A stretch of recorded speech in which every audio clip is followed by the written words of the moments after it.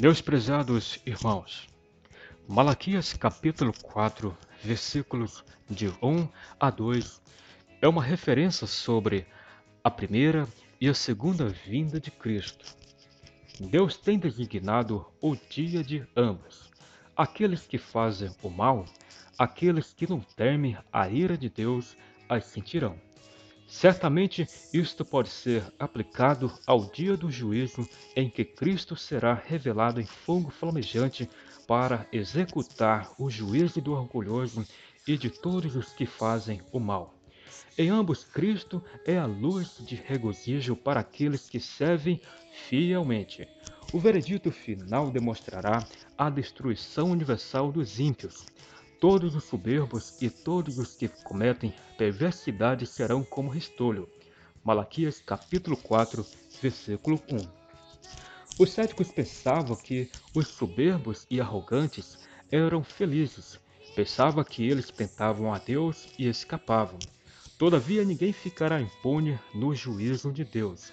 Ninguém poderá se esconder. Ninguém poderá subornar o juiz nem mudar a sentença. Naquele dia, Deus vai julgar o segredo do coração dos homens. O pecado do coração e o pecado das ações serão igualmente julgados.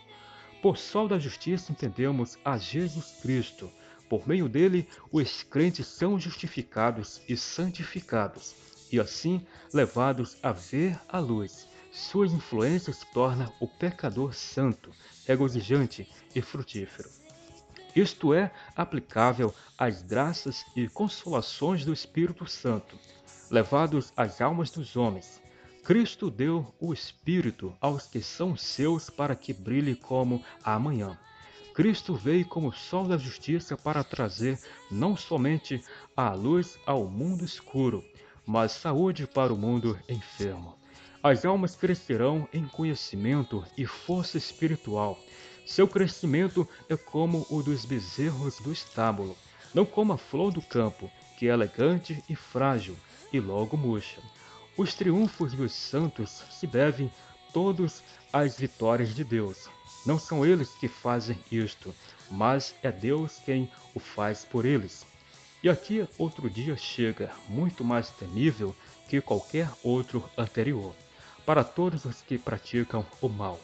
Quão grande é então a felicidade do crente, quando sai da escuridão e miséria do mundo a regozijar-se para sempre e eternamente no Senhor.